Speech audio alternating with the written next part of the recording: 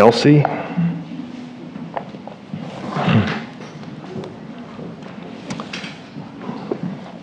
Take your Bibles, if you would, and join me in Psalm 46. Briarwood, we've been walking through the Psalms this summer. Actually, about to wind it up in the next few weeks, and before we jump into the book of Ephesians. So I'm glad you're here with us, and invite you to turn with us as well. So the Psalm we're studying, this is Psalm 46. The Psalm we're studying this morning is saturated with Jesus. Jesus is the personification, really, of this psalm. And I've been looking forward all week, and I can't wait to get into the text this morning so you can discover that for yourself. To put the theme in a nutshell, the theme of Psalm 46 is simply this: rightly placed confidence in God in spite of insurmountable troubles. For the extreme of global collapse, which we'll see in verses 2 and 3, to the worst of political upheavals, which is right there beginning with verse 5 and 6, to God is our refuge and strength. He is a very present help in trouble. And therein lies the theme of this great chapter. Therefore, believers who trust in Him need not be terrified and paralyzed by fear, as if God were somehow absent, right? For centuries, this psalm, as you probably know, it's inspired many Christians in times of physical trouble, in times of danger, in times when it seems like the entirety of their lives were spinning out of control. Martin Luther is a notable one of those believers from our past, just to pick one out of there, who leaned heavily into this psalm. After being saved by grace alone, through faith alone, in Christ alone, he lived most of his life with the constant threat of danger because of the gospel. And it was the words of Psalm 46, this very chapter, that he would strengthen his heart in when times got to be their worst. In fact, he would call upon friends and he would say, "Come on, friends, let us sing the 46th Psalm and let our enemies do their worst." So it's little wonder why the opening line of his famous hymn, which he wrote, by the way, on the way to the Diet of Worms, is "A mighty fortress is our God, a bulwark never failing." And in fact, we plan on singing that song as a hymn of response to our message and sermon this morning. But for now, set your eyes upon Psalm chapter 46. I want to read this chapter in its entirety and then begin to talk about it. Psalm 46, to include the title there, to the choir master of the sons of Korah, according to the Alamoth, a song. This is the word of the Lord. God is our refuge and strength, a very present help in trouble. Therefore we will not fear. Though the earth gives way, though the mountains be moved into the heart of the sea, though its waters roar and foam, though the mountains tremble at its swelling, there is a river whose streams make glad the city of God, the holy habitation of the Most High. God is in the midst of her. She shall not be moved. God will help her when morning dawns. The nations rage. The kingdoms totter. He utters his voice. The earth melts. The Lord of hosts is with us. The God of Jacob is our fortress. Come, behold the works of the Lord, how he has brought desolations on the earth. He makes war cease to the end of the earth. He breaks the bow and shatters the spear. He burns the chariots with fire. Verse 10, be still and know that I am God. I will be exalted among the nations. I will be exalted in the earth. The Lord of hosts is with us. The God of Jacob is our fortress. This is the word of the Lord.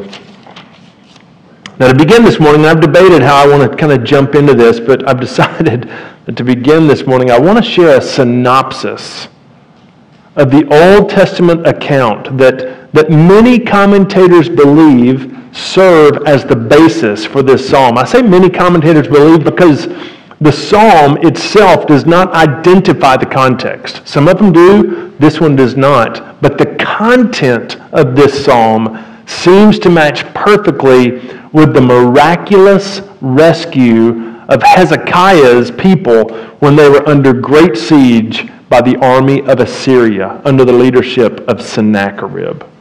Maybe you're familiar with that story. It's a pretty familiar story in the Old Testament. It happened around the date of 701 BC.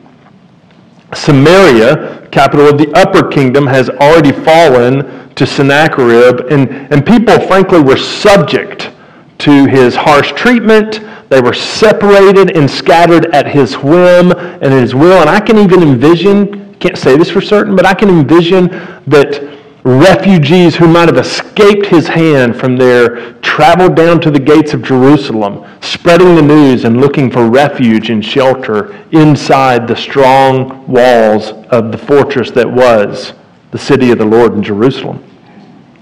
Jerusalem sits atop a mountain, and maybe unfortunately for it, its water source was situated and located outside the city walls. So think about this. Without a water source inside a city, a siege, which is when an enemy army would have surrounded the area and basically just waited them out, right? Until they're making attacks into the place, but they're also just waiting on surrender and or death, whichever might come first. But without a water source inside a city, a siege would have taken no time at all. So with no natural river running through Jerusalem, King Hezekiah is credited with an engineering marvel, whereby they drilled straight down from within the city inside the walls of Jerusalem, and from the water source below, they drilled and tunneled basically right over until those two things met. They didn't meet perfectly. I've never been to Israel, nor obviously Jerusalem, the capital there, but I understand there's some zigzags there that you have to go through when you're traveling through what's called Hezekiah's Tunnel. But when you see the marvel that takes place, that allowed water to go from the water source over here and then into the city where it pooled at the pool of Siloam. And you may remember that pool of Siloam from John chapter 9 because it's there that Jesus healed the blind man. So those two paths met, and it was the engineering marvel of Hezekiah that made that happen. And he covered up the water source so that when enemies would come, they had nothing that they would block off from the people. It's incredible.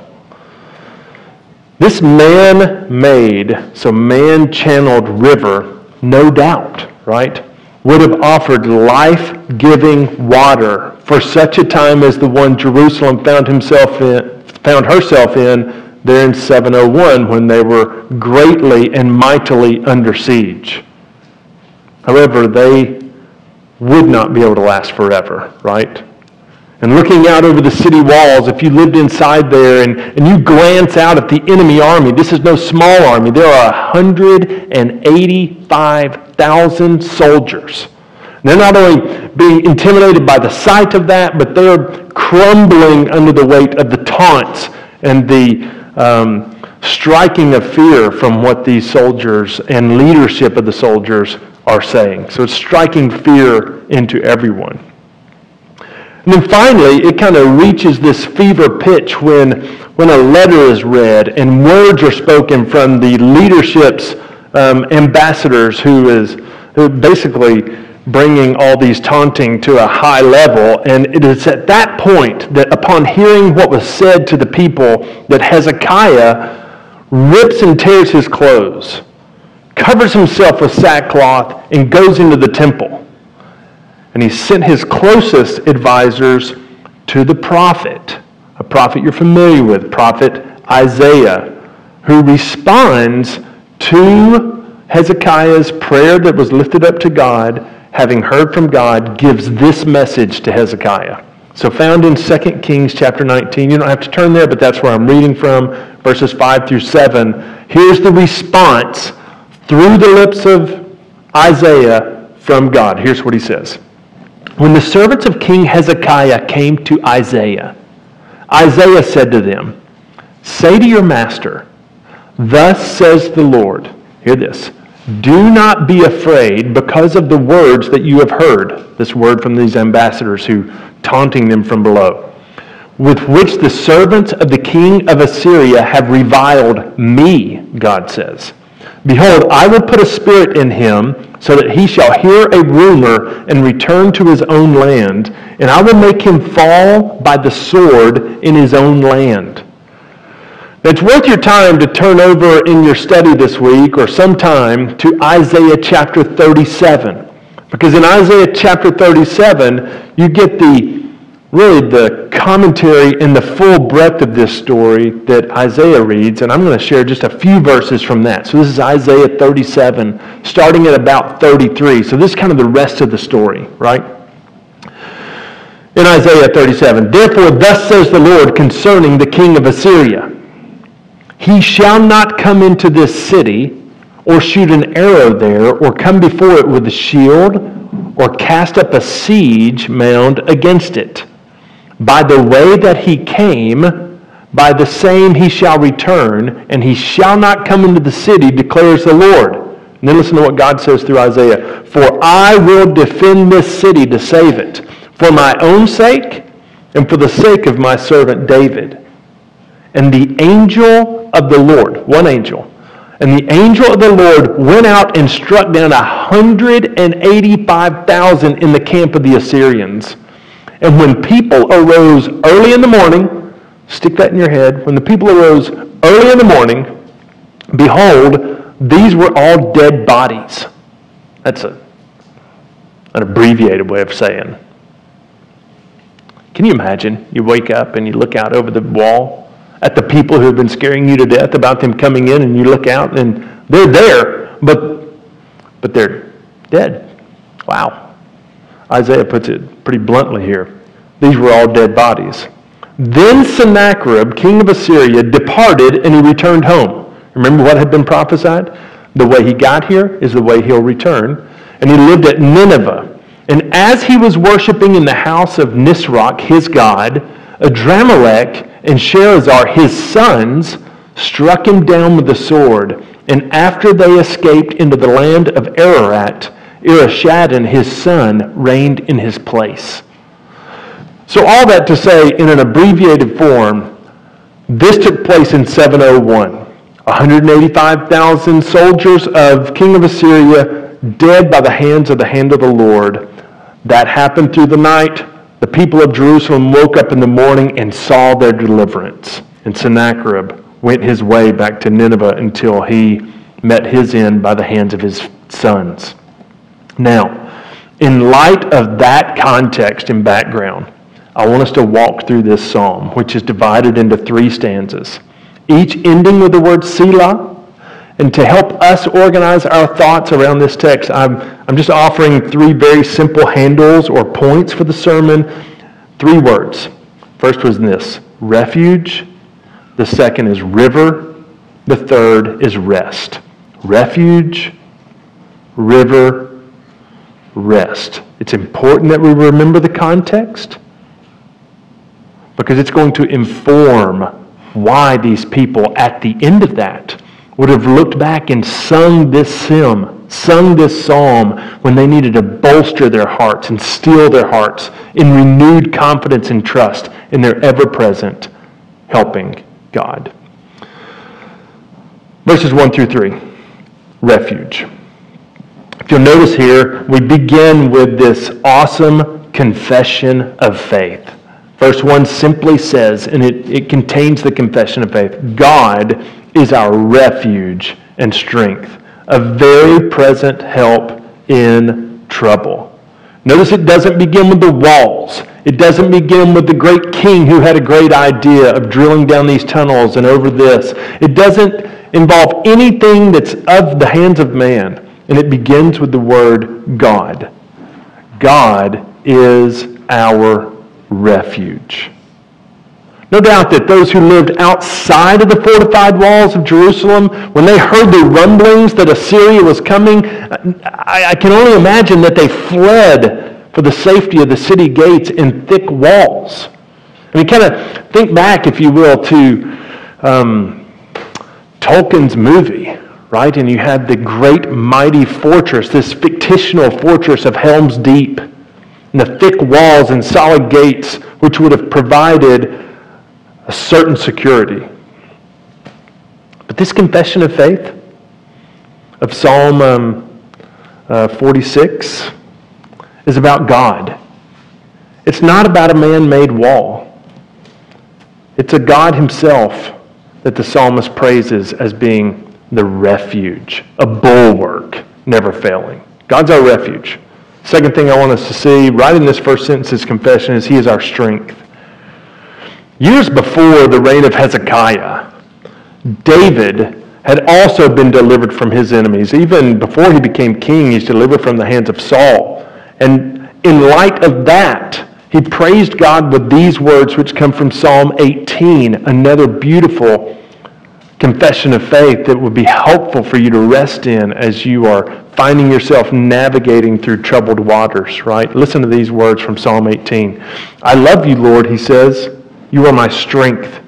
The Lord is my rock and my fortress and my deliverer, my God, my rock in whom I take refuge, my shield and the horn of my salvation. He's my stronghold. This confession of faith, God is our refuge, God is our strength, and God is our help. Notice that the psalmist does not just say that God is our help, but that he is a very present help in trouble. We can't travel beyond his presence, nor can we be so deeply troubled or so deep of trouble that we're beyond his very present help. And notice what they add. Therefore, so confession of faith, and then he begins this confidence to trust. Therefore, we will not fear. This confession of faith fueled the psalmist's commitment, his confidence to trust God, and it can fuel yours. It can fuel ours.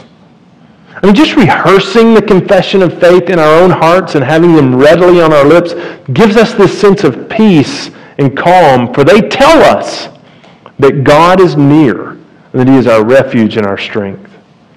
Wednesday night I shared about a phone conversation I received from a friend whose life is, there are evidences of what feels like it's kind of unraveling. And I said, hey bro, I cannot help but think of just a psalm that I've been spending a lot of time in this week as it relates to what you're sharing about your life and what's going on. And he says, give it to me. And I quoted the parts of this psalm that I quoted to you, not the whole. But when we have this confession hidden in our hearts because it's reflective of what we know to be true about God, it fuels our ability to stand in the midst of whatever it is we're walking through. It gives us confidence to trust. Notice he says, therefore, we will not fear. This doesn't mean that the godly are exempt from fear. We've already seen from the words of Psalm 56 when we studied that this summer, where David said, when I am afraid, I will trust in you, in God whose word I praise. So we know that there's a healthy aspect of fear, but fear is natural, and it can be good if it presses you and encourages you and fuels you to trust God. But the fear spoken of here is dismay, right? Therefore, we will not be dismayed. This statement of fear is not calling us to be insensible. It's not calling us to go through life whistling the song, "Don't worry, be happy." But it's reminding us to be free from hopelessness as believers as we anchor down into the promises of God, confident that faith in God is rightly placed. There's no scenario too extreme. And now you're cataloging through your personal scenario, right? But there's no scenario too extreme for confidence in God's help to be unwarranted. To this end, look with me at the rest of verses 2 and 3, where the psalmist paints the most catastrophic picture imaginable, so you and I will not be tempted to think that what we're going through is beyond his reach. With each stroke of this paintbrush that he paints in verses 2 and 3, he uses the word though 4 different times in verses 2 and 3, and it's important that you catch this repeated word. It would not hurt for you to circle it in the text of your Bible there. Check out how he uses it. Therefore, we will not fear. And then he says this, though the earth gives way, though the mountains be moved into the heart of the sea, though its waters roar and foam, though the mountains tremble at its swelling. Shannon and I are building, Lord willing, a house on a piece of property here in Ringgold so we can get closer to life here in Catoosa County. And among the other rubble that was on this property was a big cylinder, basically a part of what looks like a forklift, just in the middle of the wood there. And it weighs approximately 2,000 pounds.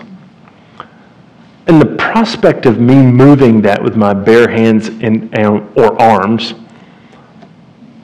intimidating though I may look, that wasn't funny, is about, the likelihood of me doing that alone is about the same likelihood of Lookout Mountain jumping from its base into the Tennessee River. The psalmist's point. Though the world gives way, still we will not fear.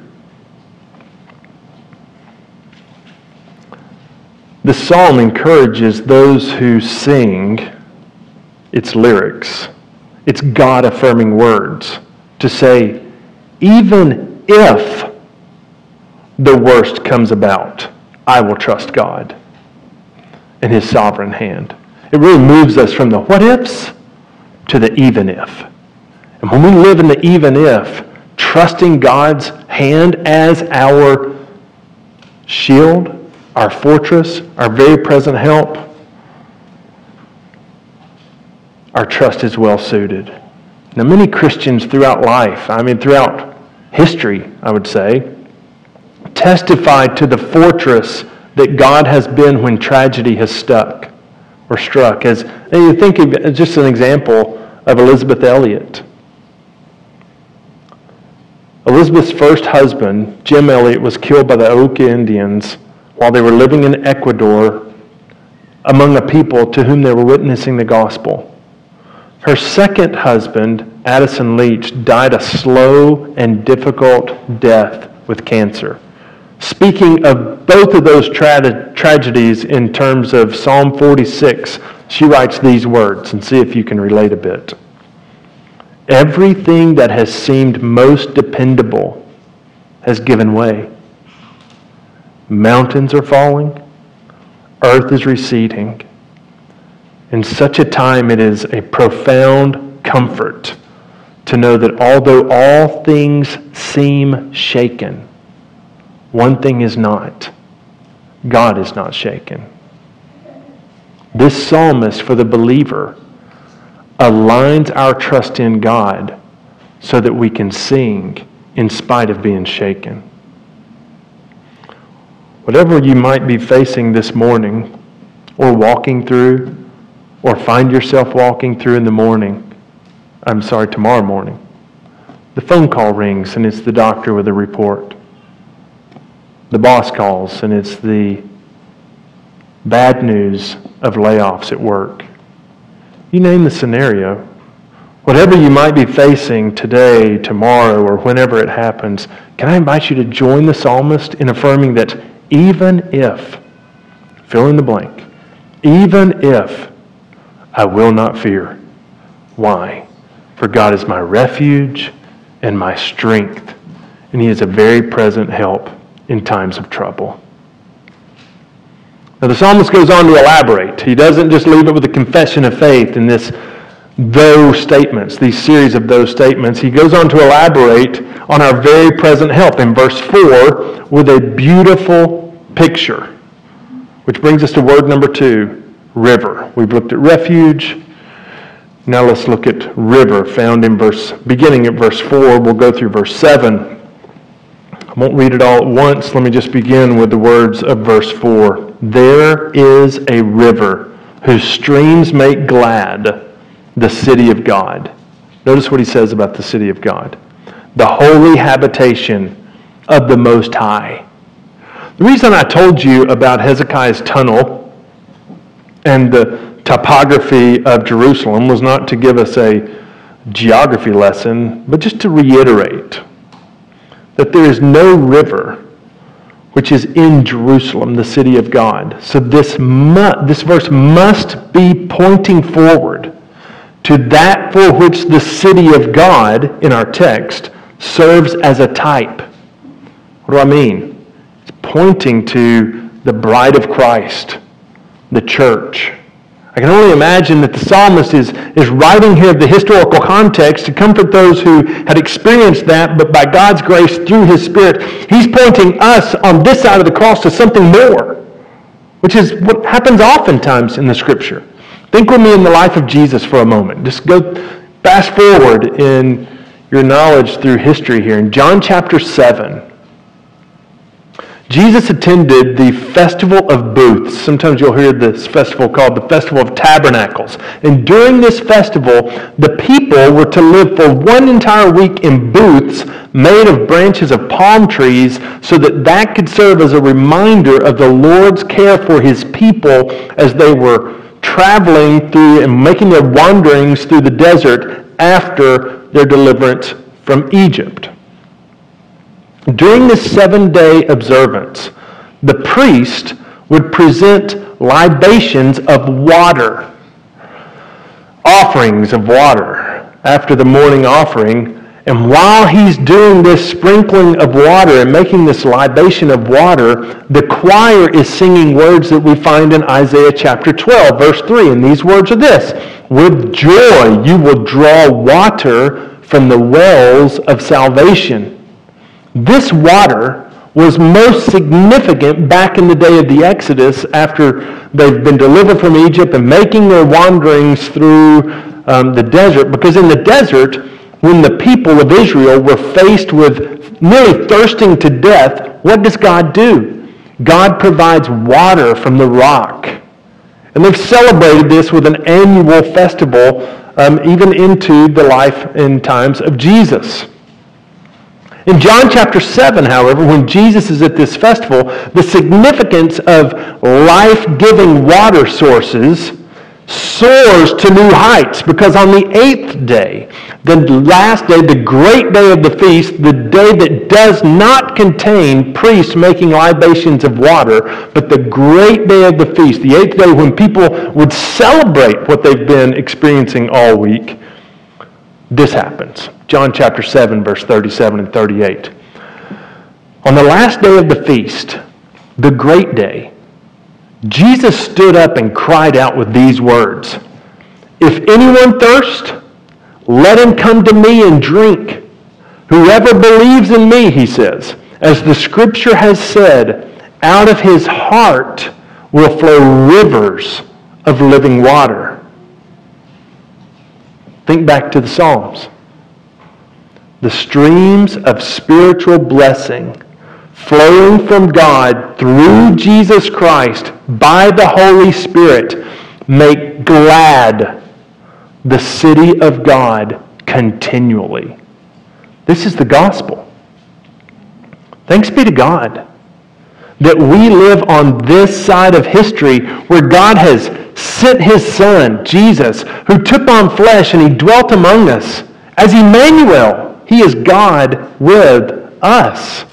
We who were redeemed in Jesus, we are never alone. Jesus said and promised with this saying in Matthew chapter 28, "Behold, I am with you always to the end of the age."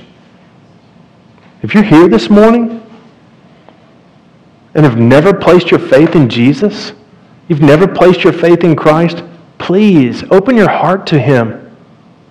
Repent of your sins.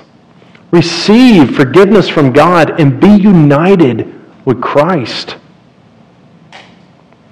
Let's get back to our psalm because it provides us with more reasons to confidently hope in God in the midst of trouble. Let's start with verse 5. So I'm back to chapter 46, verse 5, where the psalmist writes, "God is in the midst of her," the city of God, right? This is Psalm 46. "God is in the midst of her. She shall not be moved.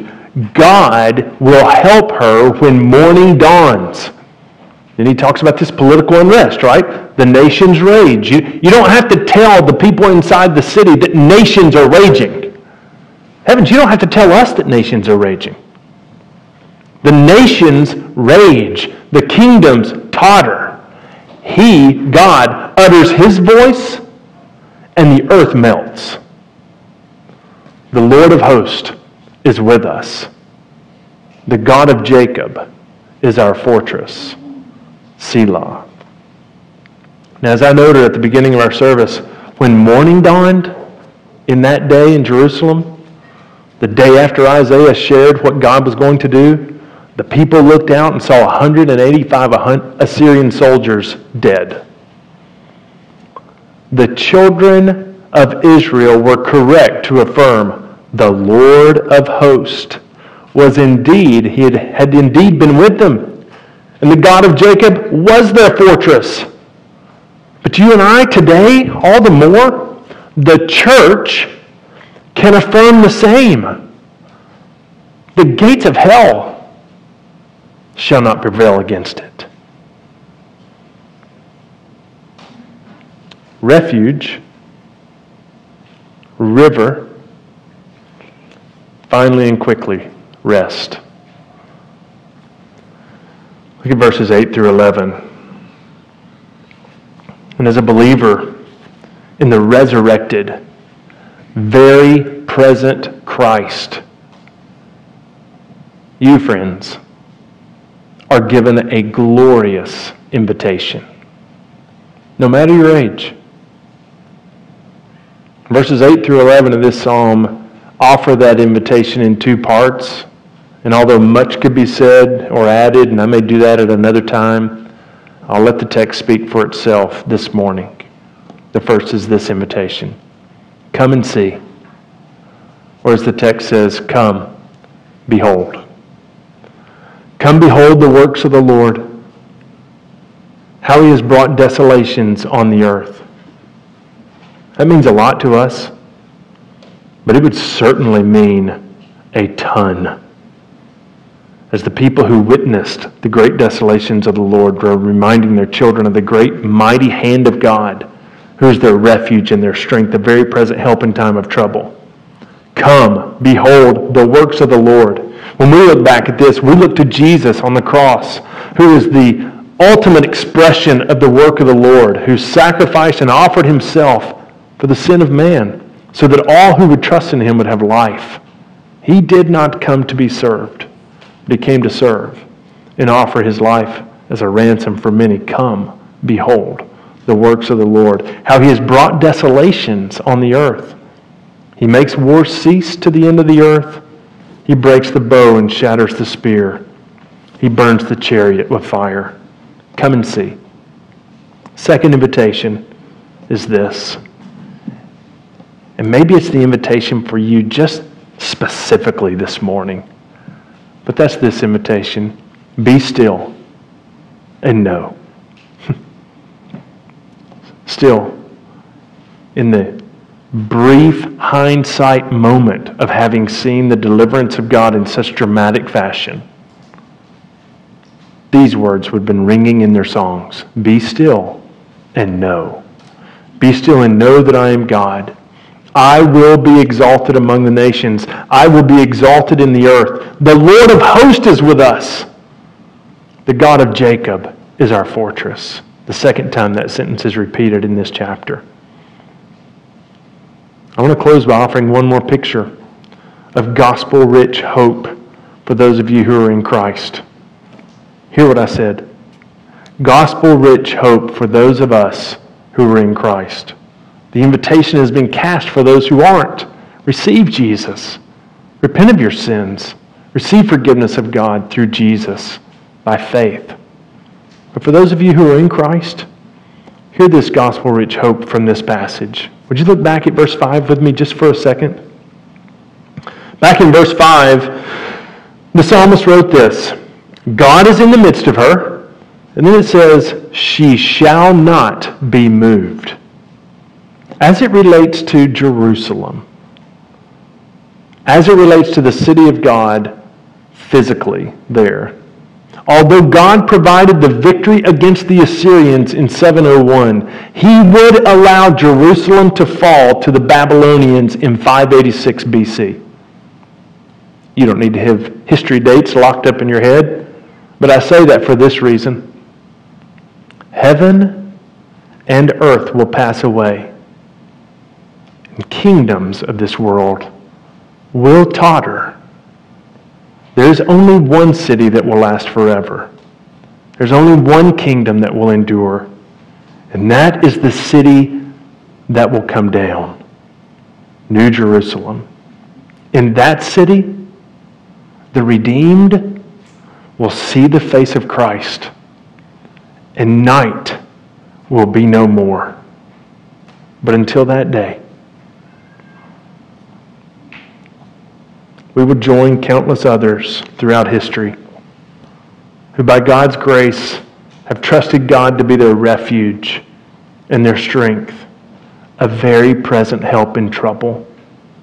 For those who are in Christ, we will trust God, who is for us a mighty fortress. Let's pray together, and then we'll sing that hymn together.